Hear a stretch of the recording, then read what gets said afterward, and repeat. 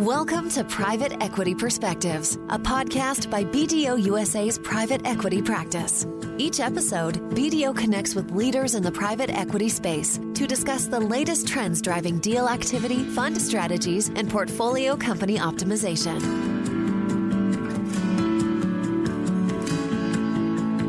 Hello, and welcome to another episode of BDO's Private Equity Perspectives podcast.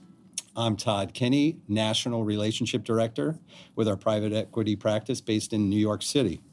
I'm thrilled to have two special guests here with me today to talk about digital transformation in the private equity space. First, we have Amir Akhavan joining us from JEGI, where he is a managing director advising tech, interactive data, and marketing services companies in M&A, divestitures, recaps, and capital raises. Gosh, you're a busy guy, Amir. Thanks for joining us. Thank you. Yeah.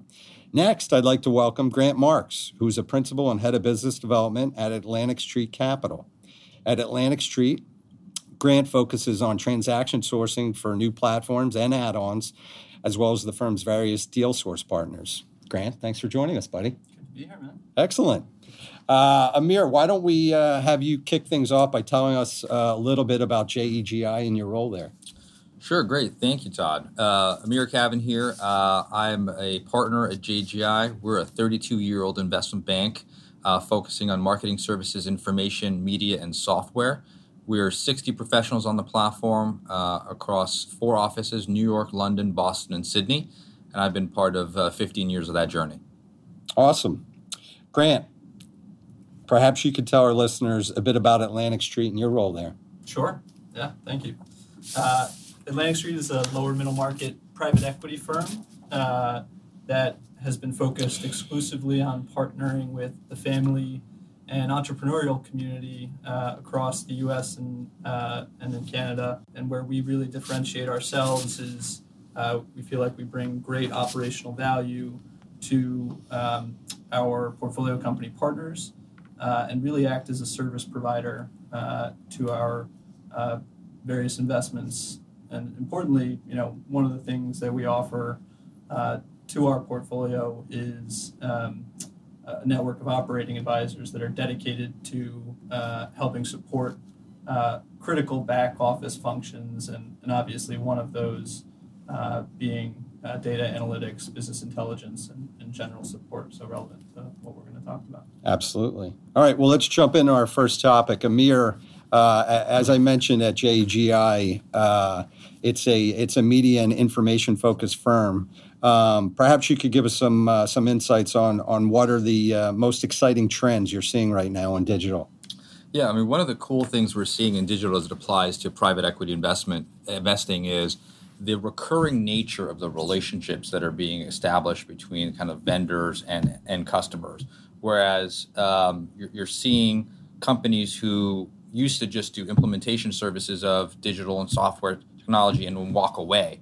Now you're seeing you do the implementation and then you kind of do the management of those processes, the constant upgrading of those, and then pushing into other things like customer data management, because there's so much data coming off of a digital experience, or doing UX and UI building. It's just a much more dynamic relationship and opportunities for private equity firms to come in and establish a beachhead with a company that does one type of digital service and then add on a series of more recurring relationships. Yeah, very interesting. Agree with that.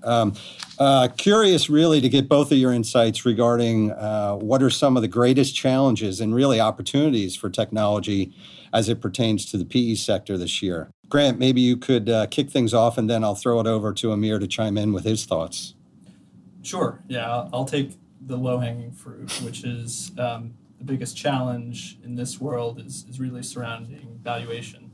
And valuation expectations continuing to creep up in the category as things move from less transactional, as Amir was describing, to more recurring-based services, and people really paying a premium for business models and anything that has SaaS or ARR attached to it immediately gets a ton of private equity attention. Valuation is obviously driven by capital overhang from private equity firms and bigger firms coming down market, and record corporate profits driving strategic acquisitions. But I think where, specifically in the lower middle market, we play less relevant to kind of pure data analytics companies and technologies that are really hard for private equity firms to catch in the evolution from more venture-oriented investing through to where they just, scale to a point where it no longer makes sense for a lot of private equity firms. But where there's opportunity to invest is businesses that have a great market position, a real franchise value, but are underinvested in their technology, and where we can leverage technology to better improve, basic back office functions. Sure. Amir, care to add your thoughts? Yeah, one of the things that we spend a lot of time with the private equity community talking about is kind of how do you play the technology trend, whether it's the point solution route, an enterprise play, a verticalized solution. And what we're really seeing as an opportunity is firms that have a verticalized point of view in the marketplace and then going out and either putting together certain solutions within that vertical, or buying something bigger and then building organically. So, for example, we're talking to firms around non-for-profit software or an auto vertical or manufacturing workflow or retail content platforms as a service, where you are managing the entire workflow between manufacturers and retailers.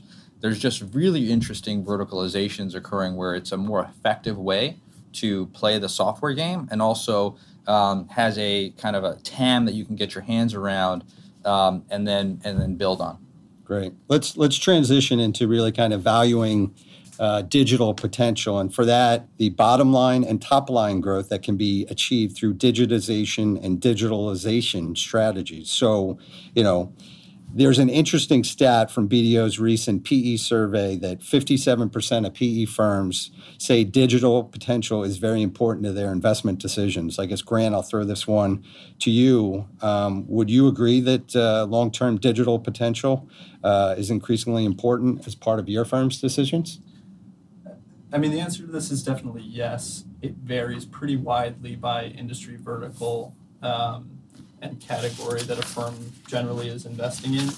But I don't think any business into the future is going to be immune from the impact of general digitization and the globalization of the economy.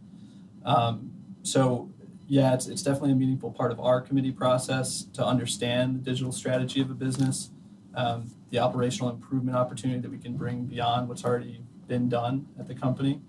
I think where there's potential to make mistakes, though, is actually in overvaluing digital potential into the future. And so one of the biggest questions that we ask, and we never take for granted at our investment committee, is we almost take a look-back approach where we say, when it comes time for us to exit in 3 to 5 years down the line, will this company have a longer-term story to be able to tell about how it's going to thrive with respect to its digital strategy into the future?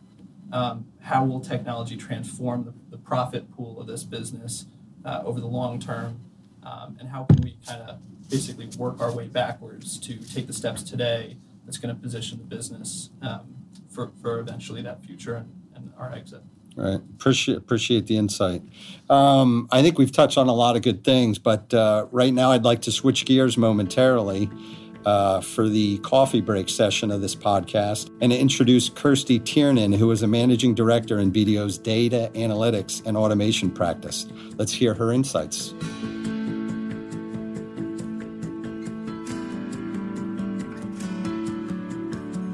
When it comes to implementing digital initiatives that can really ultimately lead to digital transformation in this space, opportunity is really where the friction is. And when making acquisitions, private equity firms really need to do what we call their digital due diligence. And there will be questions around whether to integrate those companies' technologies or to keep them separate. And you really need to review what they have digitally, not just the technology and the software. Addressing questions like what data do they have that we can monetize, or what systems do they have that will need to be integrated? What systems can you maybe get to talk to existing systems without doing an integration? Maybe an integration really isn't necessary if you have the automation in place that can then move the data from one system to another very quickly. For example, let's say you just purchased a firm that has maybe 10 accounts payables clerks who are pulling invoices from emails. They then key them into the system, and then they push them into out to the proper people for approval. What you can be doing instead is using bots to monitor that email inbox for those invoices coming through, and then use machine learning algorithms and optical character recognition, or OCR, to extract the data from those invoices and automatically instead push it to the right people for approvals. There are a ton of accounts payable systems that do that. But if you have a simple bot and a machine learning algorithm that's custom to your situation that can automate this process, you may not need to integrate an entire AP system. So we've developed a lot of algorithms that some of our PE firms are using almost as a service. Rather than the private equity firm having to build an algorithm in-house from scratch or develop and implement some large software tool, they ask us to build and deploy an algorithm that they can then subscribe to on a monthly basis. And that really results in taking some of that boring work off the shoulders of employees and freeing them up to do more meaningful tasks. And this raises another issue, one that isn't on the minds of a lot of employees when they hear their company is going digital. People are fearful of what that means. Are their jobs at stake? Are their jobs going to change? And as you start thinking about automation, rather than inviting employees to the table and saying, okay, explain your job to me, we want to automate it, we really want to frame it as an opportunity to upskill and grow them. So instead, consider positioning the shift differently and saying, we really want to give you the opportunity to do something that lines up with your career goals and your interests. And here's the training we're going to give you to do that. And oh, by the way, to help you move to that level, we're going to automate this process that you used to do. So coming to them with training opportunities and what's really going to replace that manual work, that's a key part of upskilling employees to get to the adoption of digital technologies like this. And now these employees can learn to do what they now need to do, which is maybe reviewing exceptions, doing research, or just monitoring the bot that's doing the keying for them.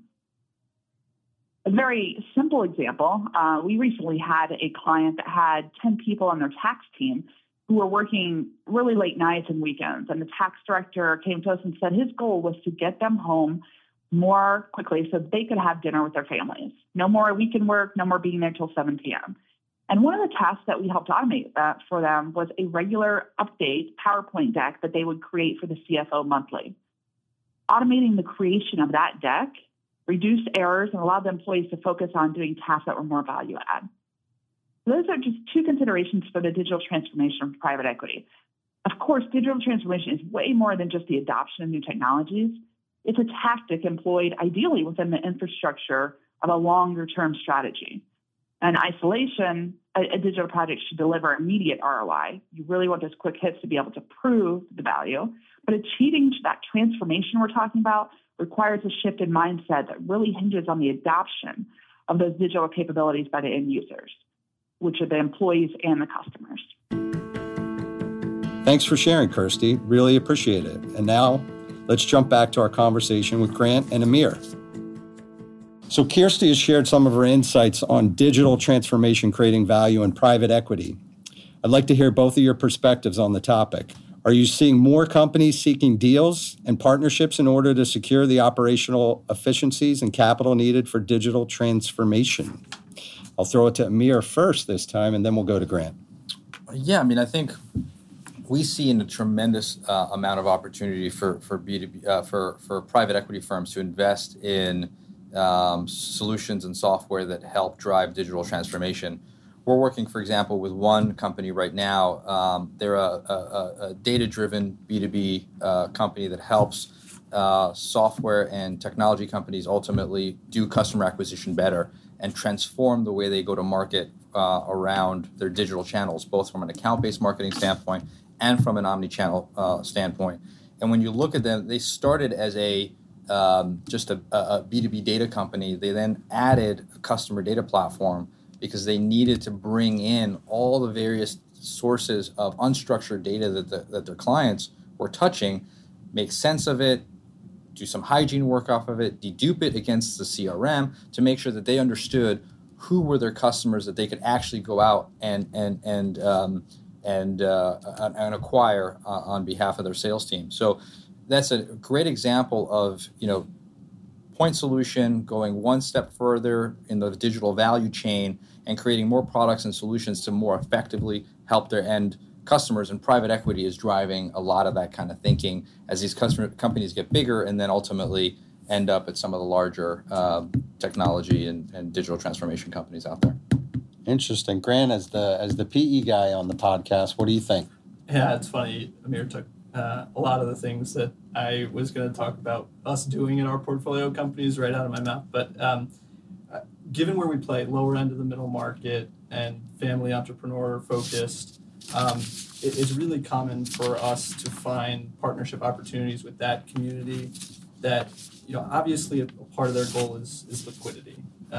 But a big part of it also is, wanting to better understand how to grow their business and how to leverage their data in order to do it. And it's just, categorically a space where they may not have been comfortable investing in the past or adding resources to invest in the past. And so, by way of example, we've worked with entrepreneurs on the exact same basis that Amir was describing, where, we will take a set of unstructured data, that they had been capturing, but not kind of realizing. We'll help them clean it. We'll help them create a structure around it and a path to monetizing it, and add business intelligence tools around it. All of which is to help create leverage for that business owner and allow the management teams and the employees to focus on the work that they should be focused on, which is building a differentiated product or service, creating real franchise value, and selling to more customers and selling more to their existing customers. Makes a lot of sense. So I'm sure most of our listeners tuned in hoping to hear something about our perspectives on artificial intelligence. So why don't we jump into that topic? A report by Intertrust says that over 90% of PE firms think that by 2024, AI will really disrupt the industry. I guess for both of you, and we'll go to Amir first, does that statistic on AI technology surprise you at all? I think because it's so topical, I'm not surprised to hear that. My question really is, are folks really understanding what AI is today and what the opportunity is? There's machine learning, which is all about automating processes that humans do and creating more efficiencies in a process. And that's absolutely coming. It's really ready for prime time now. We're seeing business models accelerate because of that. Whether it's you're walking into a McDonald's and you're interacting with a screen instead of a person, and their ability to kind of show you the right offers. And that's really, machine intelligence, true AI, where you're actually not having to train a system to make decisions, and those decisions happen in different forms based on prior behavior. That's really, really hard to do, and it's early days, and the biggest tech companies, frankly, haven't figured it out. We think it's coming, but the question is kind of what is the ultimate impact and how is it going to be applied? And the fact that you still need human intelligence to drive a lot of the training that occurs, we think there's going to be hybrid for the next 5 years and then some real transformation from then on.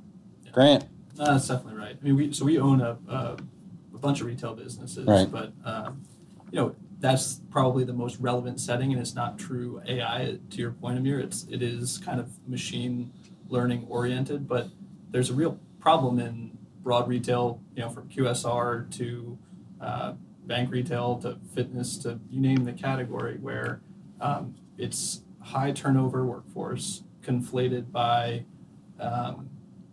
low unemployment levels, and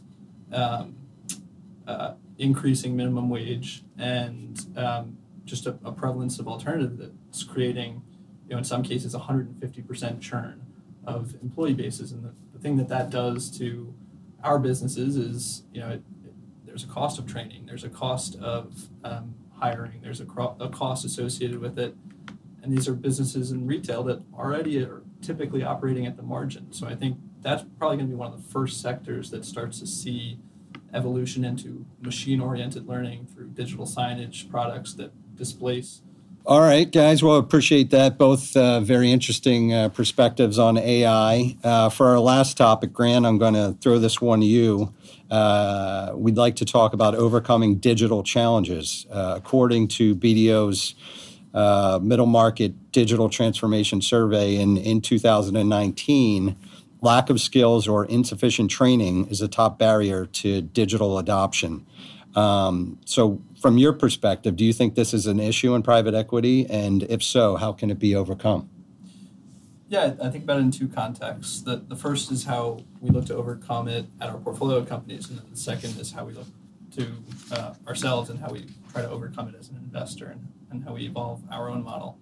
I think the best way to do it in both contexts is to obviously provide thorough training up front, but I think the piece that's often overlooked is you have to create incentives that encourage technology adoption. And I think the best way to do that is to set, operational benchmarks you measure, you report against. But probably more importantly, it's to tie compensation in some way, shape, or form to utilizing and leveraging technology. And strategies like that are really going to be the way to grow this in importance over time. Great. Well, I appreciate the insight, boys. We are at the end of another exciting podcast. So Amir with JEGI, Grant with Atlantic Street Capital, BDO appreciates our relationships with both of you and your firm. So thank you much for joining us today. I know our listeners are going to enjoy hearing all your insights. Appreciate you guys being here. Thanks for having us. Yeah. Pleasure. To our listeners, thanks so much for tuning in. If you haven't already, we'd love for you to subscribe, rate, and leave a review of the show on iTunes. Until next time, this is BDO's Private Equity Perspectives. The views presented by our guests do not necessarily reflect the views of their respective firms. Thank you for listening to the Private Equity Perspectives podcast. For more information on how BDO supports private equity sponsors, funds, and their portfolio companies with a full spectrum of accounting, tax, and advisory services, please visit us at BDO.com. If you enjoyed the show, we hope you visit iTunes to subscribe, rate, and leave a review. Join us next time for another edition of Private Equity Perspectives.